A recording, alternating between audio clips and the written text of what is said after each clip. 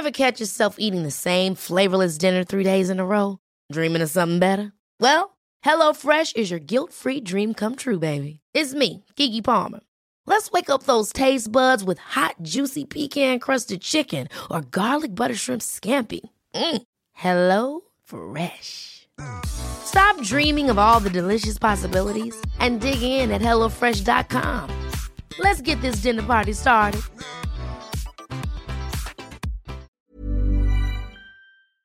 This is the Fray podcast, brought to you by thefray.com, a place for women who want more from life. This is what I want, this is what I need. If you don't have to go, I can set you free. Are you gonna make a move? Are you gonna come and see? Whatever you wanna do, you know what's cool with me. Today's podcast is a conversation with Monique Harding, who is also known as the Relatable Therapist over on Instagram. And Monique and I are discussing all of the trials and tribulations of blending a family. I really enjoyed speaking with Monique about this topic, and I think regardless of whether or not you are in the situation where you are looking to blend a family, like it might just be so far removed from your reality, there are so many useful pieces of advice that Monique shares in this conversation that I really do think it's a worthwhile listen. As I said, even if it's not your reality. We talk about why it's tricky to blend a family, how long it can take to actually successfully blend a family, how to really nurture and foster the relationship that you have with your own children whilst this is happening, and how to get the support that you may very well need. Now, I have put all of Monique's details in our show notes, so if you want to get in touch with her, you can easily find that information. I hope you enjoy this conversation. As always, it would mean the world to me if you take a screenshot right now, wherever you are, whatever you're doing, and tag me on Instagram at Kylie Camps or at The Fray, and then we can share it on our stories as well. And trust me, when I say it means the world, I genuinely get a real kick out of seeing what you're up to while you're listening to the podcast, because I'm such a huge podcast fan myself. I forever have one playing when I'm doing the laundry or exercising or just pottering around the house. So please do pop a story up, tag us, and yeah, I hope that you enjoy this conversation with Monique Harding. Just for a bit of context before we dive into this chat, Monique is a clinical mental health social worker and family therapist that specializes in all things relationships, which is why I reached out to her for this conversation in particular, because she uses a family systems lens to support people in developing practical and sustainable tools with a strong focus on creating more conscious awareness, breaking intergenerational patterns, and promoting mental and relational well-being.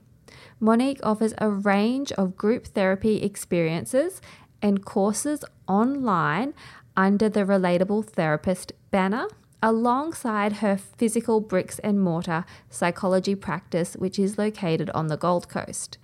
If you're curious to find out more about Monique, you can absolutely jump over to makepeacewithyourpast.com.au, but all of the details are in the show notes. Let's get into it. Monique, thank you so much for taking time out of your day to have this conversation with me. Oh, thanks so much, Kylie, for having me. Now, let's just dive straight into it. And I am going to raise my hand and say to you, my therapist told me, Kylie Camps, if you have a choice between dating a man with kids versus dating a man without kids, date the man without. And I was kind of shocked when she said this. And then she said, I don't know if you've ever looked at the statistics of blending a family when two people are coming together that both have existing children. But she said it's not easy. Like, it is not a simple road to take for many people. Mm-hmm. So what makes it so hard? How long do you think it takes? Just give me like a ballpark figure of how long do you think after the couple establishes and you've met the kids, you'd start to feel like you're flowing as a family unit? Okay, hang on. Let me clarify. Do you mean when would you start to blend, as in start doing family things together or live together? Or do you mean start feeling like you've got this down pat? start feeling like you're a family unit. Like there's cohesiveness, like it's not so clunky. The conflict isn't as much. We're starting to feel a bit more natural in our unit. Only because I've done a bit of reading on this, I'm going to guess 5 years. Yeah, 5 years. I was like, I know this one. You've done your reading. That's a long time. That's huge. Yes. Huge. Yeah. Massive. And it is so different to the nuclear family template. I still remember this so clearly when I was doing my marriage and family therapy masters. And one of my supervisors at the time said to me, if you're trying to use a nuclear family template and how you work things in a nuclear family with your blended family template, it's almost like you using a Sydney Refidex to get around Brisbane. That's how different. And that's just always resonated to me. I'm like, Sydney, Brisbane, you wouldn't do that. And I guess what makes them so unique and why that 5-year statistic exists is because blended families are really unique in some really specific ways. They're unique in structure. They're unique in composition, so how they're actually composed, but also in the way that they've developed, right? Because the way that they've come together brings with it a whole heap of different themes like grief and loss, like transitions, like abandonment, change, different attachment styles. Sometimes another parent outside of the relationship. Exactly. So we've got such a different structure to what you would typically have within that nuclear unit. And even if you have grown up in that kind of dynamic yourself, sometimes I'll work with people then that still don't feel quite equipped because they've grown up as in a child's perspective of that, not within the parenting role. That is such a brilliant way to explain it, that you are using a map for a totally different state. Yeah. And it's so true because I think often when people are single with kids, they can't, and this was me, I'll just say it. I thought when I went through my divorce, having kids myself, I would want to partner up with someone who has kids because they're going to get it. They're going to understand it. But then the more I kind of sat with it and realized, oh my gosh, there are so many different components to that, it becomes clear like, this is not an easy thing to do regardless of if the other person's a parent or not. There are so many moving parts. Absolutely. Yeah. And I wouldn't say that it's necessarily easy even for you to be bringing in somebody without children of course not. into that role within your family, but there's certain complexities, I think, within that, which a blended family dynamic where we have a parent that's outside of the household that and children coming in from the other biological parent. I guess that's the definition, just to clarify. But there's unique challenges that will present themselves within that dynamic that won't occur if, say, whoever you choose to partner up with doesn't have children or bring children into that environment. So 5 years to kind of feel as though you've got a grip on everything and everything is running well, like to have the operation down pat. But if we rewind to sort of the early days of a relationship when two people have children, what sort of things determine the pace that you move at? Well, I think to a large degree it's very personalised, right? It has a lot to do with, at just a core level around logistics, like that will often play a big role. Yeah, your custody. Like if you've got full-time custody, you're probably going to introduce them sooner than you would if you didn't. Exactly. And living arrangements, finances often play a big part in decision making. Look, ideally, in an ideal perfect world, it would be more about, well, how have we transitioned the kids gradually to this new structure, as well as the parents as well. Like ideally in solid couple relationships, we have a decent amount of time forming that couple bond.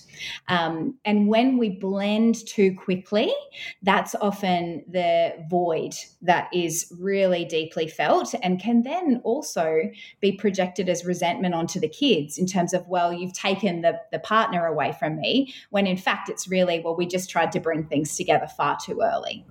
And it can also then end up being something that keeps a relationship together longer than it would if you hadn't merged. Like my sister, she's spoken about this on the podcast, so I'm sure she won't mind me sharing it again here. But she was in a relationship where they merged very quickly, and he had a child and she's got 3 kids. And then it was like out of almost obligation to the children, they didn't want to separate. Yeah. Even though they knew that they weren't really good for one another. That's very common. I think negotiating then, if you are to separate, like what's then your role with those children moving forward? Is there a role? Do you continue to be in their life? Like there's so many complexities, isn't there, that having merged together, if it was too soon, are going to present as future challenges later down the track. And you use the term role there, which is something I want to speak with you about, because I wonder, in your experience and with all of your knowledge, how do you position a new adult coming into the family dynamic to your children? Do you position them as a mother figure, a father figure, as a friend? How do you kind of make it clear what their role is? We're really lucky that there's been heaps of research on this over the last few decades. And tell me. It comes down to the age of the child largely. So if you're introducing that other person when your kids are under 5, the research shows that they will be more responsive to them playing a parenting role in their life. So you will often hear parents that have been introduced at that age called bonus mum, or maybe they will use the term as stepmom or stepdad, etc. Then we get to under 10, the best way to probably think about it is almost like an aunt or uncle. So there's the potential for a significant attachment there. However, they may be a bit more resistant to parenting, to consistent discipline. And then 11 or over, it's such an awful term, but they say that you're more of a benign influence. Okay. That is an awful term, isn't it? Especially in the States, they're so brutal in their terminology. But you're just a blip on the radar. I think about it like, you could. It's almost like a more of a friend role then, isn't it? But kids 11 and over are very perceptive generally, and they're going to pick up on if you're trying too hard to be their friend. They know what you're there for. Almost the more that accepting you can be around that really limited influence you are going to have on that young person's life, probably the better for the overall dynamic. Yeah, absolutely. And so you did mention discipline there as well. So I imagine if you're coming in and you're in that earlier age bracket under 5, as you just said, would it then be more appropriate that you are involved in all facets of parenting? I guess that's a really unique question for each couple. Like I don't think that there's necessarily like any evidence to suggest that like that's right or that's wrong. I guess the majority of the research suggests that it's in the consistency. Yeah, so it's not so much like, do you need to be involved in all of it? It's just whatever you're involved in, do it consistently. Don't be kind of coming in and out, dipping in and out, Don't be unpredictable. Yeah, exactly. Because that, again, is just going to re-trigger the grief process, whereas what we're trying to create here is just a moving forward of that new structure, moving through. And how do you communicate to kids? Or, do you even communicate to them that you're going to start blending and merging a little bit more, or is it something that you just allow to let happen naturally? No. You don't let it happen naturally. Not a good idea. I'm going to be really direct. Natural disaster, Monique says. So there should be a rough plan, right? Like I guess like with anything in life, we should flirt with the idea of a plan, but let's not marry it. Yeah. Oh, I love that. Put that on a shirt. Yeah. It's one of my favorite sayings. But just, you allow it to be a little bit fluid, because ideally we want to be responsive to how everybody's coping with this new transition. Like if you can almost think about the process of blending as kind of similar to a grief process. We jump in and out of stages. So you can predict that at the very early stages of when you're introducing your children to a new person, the typical response will normally be, if there's not negative influence from the other parent, like talking badly about the new spouse. So in which is a no-no, to be yes. That's big cross there. But if there's not too much of that, you can typically expect children under that age of 11 to be pretty receptive, quite excited to be meeting a new person if you've been doing that well. Yeah, so that's a really good sign that you're going at a good pace for your child. If you can see them slowly starting to warm, slowly starting to form a bond. And in terms of those conversations, I guess, about joining families within a home, or yes, of course, we need to talk with young people about it, but you need to think about it in terms of, your kids should have a say, but not necessarily a vote. Yeah, so they should be able to voice their concerns and for you to take that on, potentially consider that. But ultimately, it's you and the new partner's decision to move forward with that or not. But it's really important they have the ability to, share any concerns, fears, worries that they may have. I love that. And allowing them to articulate what's going on for them, but also going, you know what, we're the parents and we're making the parent decisions. Mm-hmm. And even though it might be something they're not super excited about in some instances, like a routine, I imagine it gives them some comfort knowing that the parents are making the parent decisions and they don't actually get a say in it. Exactly. Yeah, it's just establishing that parental hierarchy that's so important, like not elevating your children into that, making them feel responsible, because they might be behaviorally showing you all the signs that they want to have influence on that and input. And, you might be getting a lot of defiance and resistance around coming together. But, if you're doing that, say, around like anywhere from around the year mark is where most of the literature tends to find that couples have the most success at blending. If you're doing it around that mark, you kind of know, you can expect that, we can probably work through some of these teething issues. This person's kind of been in my child's life for up to a year at this point. They're a familiar person. I've heard their fears, so now I've got some language that I'm able to talk them through when I'm noticing maybe some stuff coming up behaviorally for them. Yeah, and I imagine just paying attention to how your children are acting is important. And it's like, like when our toddlers are teething, sometimes we forget that it's teething because we have so many other things going on. And you're like, why aren't they sleeping? Then all of a sudden you remember they're teething and they have a reason for it. It can be a bit like that with older kids when they're acting out over something else. We see the symptom, we see the behavior that they're not doing so well. And sometimes we can forget to really investigate what the cause is. Yes. So I imagine if there's big changes going on in life, that's something just to be mindful of. Like, is my child all of a sudden acting out of character? Yeah, and I think also remembering like that, that process of grief, that process of blending, we will bounce around those stages. So it might be that you're, in that initial fantasy kind of way of thinking about it, and then you might get to more of a resistant type of stage as well. And then they might bounce back to fantasy, but you will eventually, working through, get to that magical 5-year mark. Perhaps you'll get there a bit earlier, where things are starting to feel a little bit more fluid within your unit.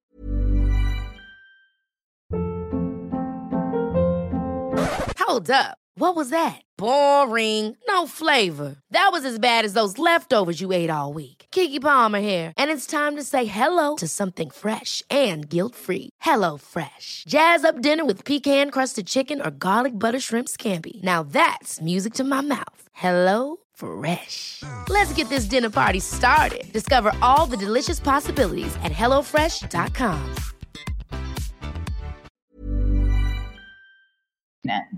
And I imagine it's important as well to prioritize spending time with your own children when you are blending. Yeah, this is an interesting one because I guess with blended families, the best way that I can probably explain it is we need to create a balance between distance and closeness.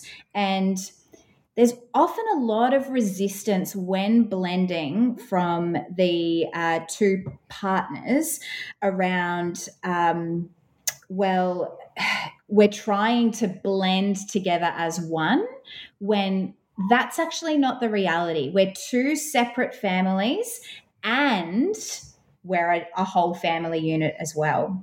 And so if we're balancing the distance and the closeness, say mum is spending time with her kids in a certain way, ideally we want dad doing that in the same way to decrease any kind of like competitiveness, comparison. So it's nice to try and think through, create some rituals around that, but you need to still maintain that identity. That's the biggest thing that young people who you're working with in these kind of dynamics are really affected by, is almost this sense of abandonment from their parent, or this pressure to like their new step siblings, or spend a lot of time together as a unit. And I think what often mitigates that as well is giving young people choice in that whole family dynamic. So yes, we have the separate time, but when we come together as a family, we have a budget of $20 or $50, and you pick a name out of the hat, and on the Sunday of every month, then it's up to you to plan something for the family together. And then we rotate and swap. So then they feel like they have influence over that. They're contributing, they're reestablishing their role too. Yeah, it's fostering participation. Absolutely. Because that's what we have to remember. That's what makes blended families so unique, is the structure of them goes through a total renovation. Like for kids, if we're blending two sets of children together, then what once was the youngest in the family may become the oldest all of a sudden. And there's a lot of research around sibling position and the influence that has on behavior and the way we think and feel. And if overnight you're almost being asked to step into a totally different role, like that's a huge transition to ask of a young person that has a developing brain. Totally. I interviewed Michael Gross for the podcast, and he's written a book on birth order. And I found it so fascinating, everything he was saying, and it all made perfect sense. And it's so true what you're saying, like how discombobulating for the baby of the family all of a sudden to no longer be the baby. And what does this mean? What will that bring up for him or her? Like, it's just all very interesting, which brings me to another point that I had written down here. And it's one that, just like in my reading and also in listening to other podcasts, I have heard that it's quite common for the non-biological parent to feel resentment or struggle to bond with their non-biological child. Is that a common thing? Yes. And I guess, you probably found this in your research as well. A lot of that is often related to projection of the non-biological parents' experience of the blended family, right? Because they've chosen their partner in terms of a romantic relationship, but they didn't choose those children. So it's very easy for any feelings of dissatisfaction, of adjustment, of the difficulties of that transition that they're experiencing to almost be projected or blamed on the child. And that's where I think it's even more important for the couple to be having a lot of time together as a unit, like ideally, to be connecting around this. How are you experiencing this? What's going on for you? Like really feeling aligned, so that those feelings are validated and expressed within the parental hierarchy and don't come into that relationship with the child. That makes so much sense. And if someone is experiencing that, like if they're in a situation where for whatever reason their stepchild, we'll just use that term stepchild, is like infuriating them and really bothering them, other than spending time with their partner alone and trying to remedy there, is actually trying to bond with them a good move, like setting aside time and a special activity, or is that just a bridge too far? Again, it would come back to that age factor, right? So how old is the child? also, does it feel authentic to that person, or is it something that's almost feeling kids know. forced? Yeah. Yeah, you're right. Like kids know. Yeah, they know if you want to be there, if you don't want to be there. Does the non-biological parent feel like authentic in the interaction? They're going to pick up on that within like a millisecond almost, like even in the request to go and spend some time together. So sometimes it is what's needed in that example is more a restructure within the family unit. Sometimes the resent occurs because they're trying to take on too much of the parenting and it's just not working, and that biological parent needs to step in more. So again, like think about the age in terms of that 5, 10, over 11 mark. Check in with how it's feeling within you. Is this something that you're really wanting to move forward with, and you're wanting to actually create real connection and a relationship with the child? Or is it something that's better, dealt with within your couple dynamic in processing? Well, is it a difference in values? What's triggering this resentment in me? Is it the differences in parenting, or they're observing, what's happening between it? I mean, the most common one I see would be how the children treat their biological parent is very triggering for the non-biological parent because they have the strongest alliance with the parent. Right. That makes sense. So say the parent step parents who's coming in sees, or through their eyes sort of thinks, oh, this child is being disrespectful to mum. They want to then step in, but it could be overstepping. Yeah, and that's again a very unique challenge for blended families because you bring certain norms, unspoken rules, belief systems from your family unit into the blended family, as does the non-biological parent of theirs. And it's very rare that those two are going to align. And speaking of alignment, I'm sure, like I feel like I can predict what you might say here, but just to reiterate to anyone listening, what about the name that the child decides for the non-biological parent? Should that be up to the child or should that be up to the parent? Oh, absolutely the child. Yes, okay. The reason I asked this is I found myself in a conversation where it was a blended family and the mum was saying, oh no, we have said you call this person who is brand new daddy so-and-so. Like this is what you call them. And I was like, oh, like it just kind of made me go like, oh, a bit prickly. But then I don't know whether I'm just super sensitive to that stuff. But yeah, I imagine it would be nice for the child to develop their own affection, and as long as everyone's happy with it. And I think that's really important you actually raise that, because now, as I had a moment to reflect after the shock, it's actually really common. Like call him Daddy John or whatever. Yes, or you get the opposite. Do not call him dad. He's not. And then your they get dad. embarrassed if they slip up. Yes, absolutely. And this should be a really fluid thing. This shouldn't be a topic of conversation that you necessarily need to table with the child. Like, what do you want to call X, Y, and Z? For most kids, it will happen really naturally. Like it might after a couple of years, particularly when, say, the other biological parent is perhaps no longer in their life. Sometimes you will find those children requesting to call their non-biological parent, dad or mum, which is totally appropriate. And I guess then our role, your role as the biological parent would just be helping them think that through. And is it the same, Monique, if someone assumes that you're the parent? Is it sort of a conversation you might have with the child about, do you want me to correct them? And the reason I bring this up, is my boys, their dad has a partner who has 3 children, and one of my boys has really struggled spending time as the unit because he gets really sad. And I think he feels he notices more my absence when there's someone else there kind of in that maternal role. And because I imagine she's very, very maternal with the kids and all of that stuff, I have to reassure him often, it's okay. Like, this is great. Like, the more people that like you, the better. And he will say to me, I don't have to call her mum, do I? Like, not the more people that like you, the more people that care for you, the better. But he often needs me to reassure him, it's okay. Like, you don't have to call her mum. And if someone mistakes her as your mum and you want to correct it, you can. And I don't know whether that's like the right thing to tell him or not. Yeah, I think, well, absolutely, it's the right thing, because we forget that it's not just the family dynamic and everything that we're managing there. It's also extended family. It's people in the street. It's school, and so always that should be within the child's decision-making authority to decide those things. And you just hope then that both biological parents are on the same page, because sometimes that's not the case.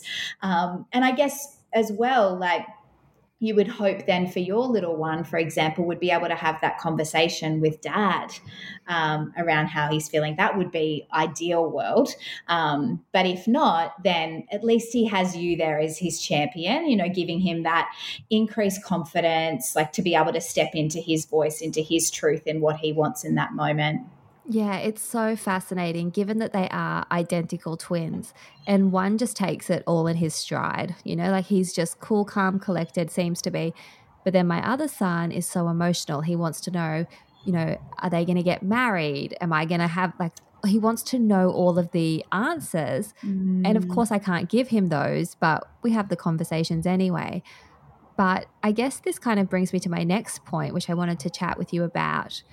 When you do have when the biological parent is available and still co-parenting, how much do you need to communicate with them about what's happening? So how much would be ideal in saying, you know what, I've met someone, we're going to start blending, just so that there's cohesion around what's happening for the kids? Does that make sense? Yeah. Look, I think it really, if you're thinking about this in terms of the child's perspective and the best interests of the child, removing the past romantic relationship that existed there and just acknowledging that it's purely co-parenting now, that other biological parent needs to know when that other person is spending time with their children, right? Otherwise, what's going to happen? How would that ever benefit the child? The kids return home and then all of a sudden, they start talking about this particular person and then you're shocked and having to adapt in the moment. That is so unideal. But I guess in my experience, I often find that people withhold that, whether there's been past, animosity, or they find it very difficult to remove the challenges and the dynamics from that past romantic relationship and almost wipe the slate clean, and just focusing in on the children. But ideally, we should know that from pretty early on. Yeah, it's one of the things we kind of covered when we split, when we were sitting down and going through the process of, working out how we're going to co-parent and all of those things. It's something that we actually wrote down in saying when the other person has a partner, perhaps around the 6-month mark could be appropriate to introduce them to the kids, but we want to let the other parent know. And so from my end, when I had a boyfriend, I did that. I just said, this is it. Do you have any questions? What's the information that you want to know about this person so that you can feel comfortable as well? Yeah, that's so nice, isn't it? That's modeling that openness, acknowledging their importance still, even, is obviously not in the home with you, but that's a textbook, child-centered parenting, isn't it? You're prioritizing the needs of the child, acknowledging that they have this transitional dynamic. Children shouldn't have to compartmentalize their life at one parent's house to the other. Ideally, we want them to have, access to both parents within both homes and be able to talk freely within both homes. Yeah, absolutely. When it comes to blending a family, is there anything else that you think is relevant for our listeners to hear? I think I guess if there was just the one kind of golden rule there, which we kind of touched on it at the start, but it's really important to sit down with that other non-biological parent and set some expectations around this. Yeah. So because typically blended families end up in therapy within the first 4 years. And the divorce rate within blended families is 10% higher than the divorce rate in other families. So we know that there is added stress within this dynamic. So there's so much power, I think, in just overting what those expectations are. What do we think this is going to look like? Like, what kind of rules are we going to set? What kind of structure? Like, how are we going to manage it if we're feeling, certain ways? Some of the topics that we've touched on today that may come up as triggers for each of the parents within their unique roles. Like, unpacking that with the other person. If we were to expect this, how do you think we may handle it? And you might never need that, but having had the conversation, it almost tables it as, well, we talk about this and we work through it along the way. And I think it is important for you to form your own sense of rules as that family unit, but as a whole, as a blended family, but then also having your own, general guidelines or rules or framework, whatever you want to call it, for your biological family that you're bringing into that unit too, so that the other person knows that they need to respect that. So setting your expectations and your own boundaries, but I also imagine for the person coming in, they should probably set their own as well. Yes, they might. Yeah. Yeah. I just think is very interesting, because sometimes it can be easy to think, well, I'm the one, maybe if there's only one set of kids in this instance, it's like, well, I'm the one with the kids, I get to call the shots. But really important to say to the other person who's coming in, what are your boundaries? Yes. So ideally, even if it's one person coming in, we have family 1, family 2, and then we have family 3, which is the blend together. Even if it's just one person without kids. Absolutely. Oh my gosh, that's so helpful. That's so helpful. It's like, yes, okay, got it. They're an island, you're an island, and you're all under this big umbrella. Exactly. That's amazing. This has been so helpful. I have no doubts that a lot of our listeners are going to want to hear more from you. Where should we send them? Head over to my Instagram at relatable.therapist. Amazing. And I will have those details in the show notes. But I also wanted to quickly just mention, you have your Make Peace with Your Past course available. There's going to be another one coming up soon, isn't there? Yeah, so that one's launching on the 31st of January. It's a 5-week live online group therapy experience for a small group of women. And then we'll have another round open for enrollment in Feb. Amazing. So if people are interested in that, they should just head to your Instagram? Head to my Instagram. The link's in the bio with all of the information there. Amazing. Thank you so much for your time again. Thanks, Kylie. So nice to chat. This is what I want. This is what I need. If you don't have to go, I can set you free. Are you gonna make a move? Are you gonna come and see? Whatever you wanna do, you know it's cool with me. Whisper in the dark. Whispers in the dark. You come to play, don't you? Looking for something new. I got a lot underneath, tricks up my sleeve. You got some magic in you, I got some good news. I know how to handle it, I believe in what we can do. Would you come to my party if I had one in the lobby of the hotel down the street?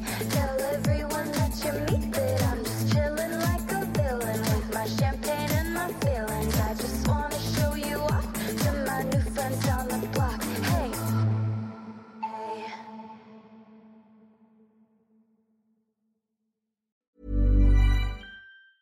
Ever catch yourself eating the same flavorless dinner 3 days in a row? Dreaming of something better? Well, HelloFresh is your guilt-free dream come true, baby. It's me, Keke Palmer. Let's wake up those taste buds with hot, juicy pecan-crusted chicken or garlic butter shrimp scampi. Hello Fresh. Stop dreaming of all the delicious possibilities and dig in at HelloFresh.com. Let's get this dinner party started.